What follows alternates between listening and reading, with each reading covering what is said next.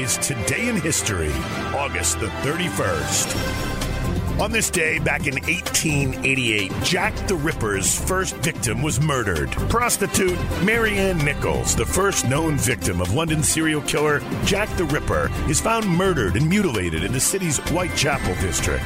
London saw 4 more victims of the murderer during the next few months, but no suspect was ever found. On this day in 1959, Brooklyn Dodgers left-hander Sandy Koufax struck out 18 batters, setting a new National League record for the most strikeouts in a single game. On this day in 1992, white separatist Randy Weaver surrendered to authorities in Naples, Idaho, ending an 11-day siege by federal agents that had claimed the lives of Weaver's wife and son and a deputy U.S. Marshal. Weaver was acquitted of murder and all other charges in connection with the confrontation. He was convicted of failing to appear for trial on firearms charges and was sentenced to 18 months in prison, but given credit for 14 months he'd already served. On this day in 1955, William Cobb of the General Motors Corporation demonstrated his 15-inch-long Sunmobile, the world's first solar-powered automobile, at the General Motors Powerama Auto Show held in Chicago.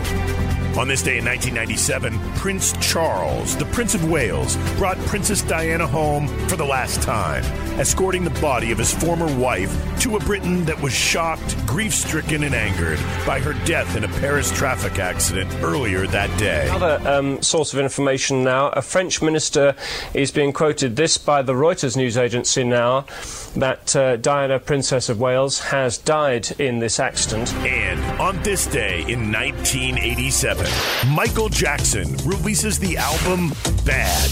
Bad was the 7th studio album by the American singer and songwriter, released on this day in 1987 by Epic Records. The album continued Jackson's commercial success in the late 1980s and garnered 6 Grammy Award nominations, winning 2. Apart from the commercial success, the album was well received by contemporary critics and produced 5 Billboard Hot 100 #1 singles.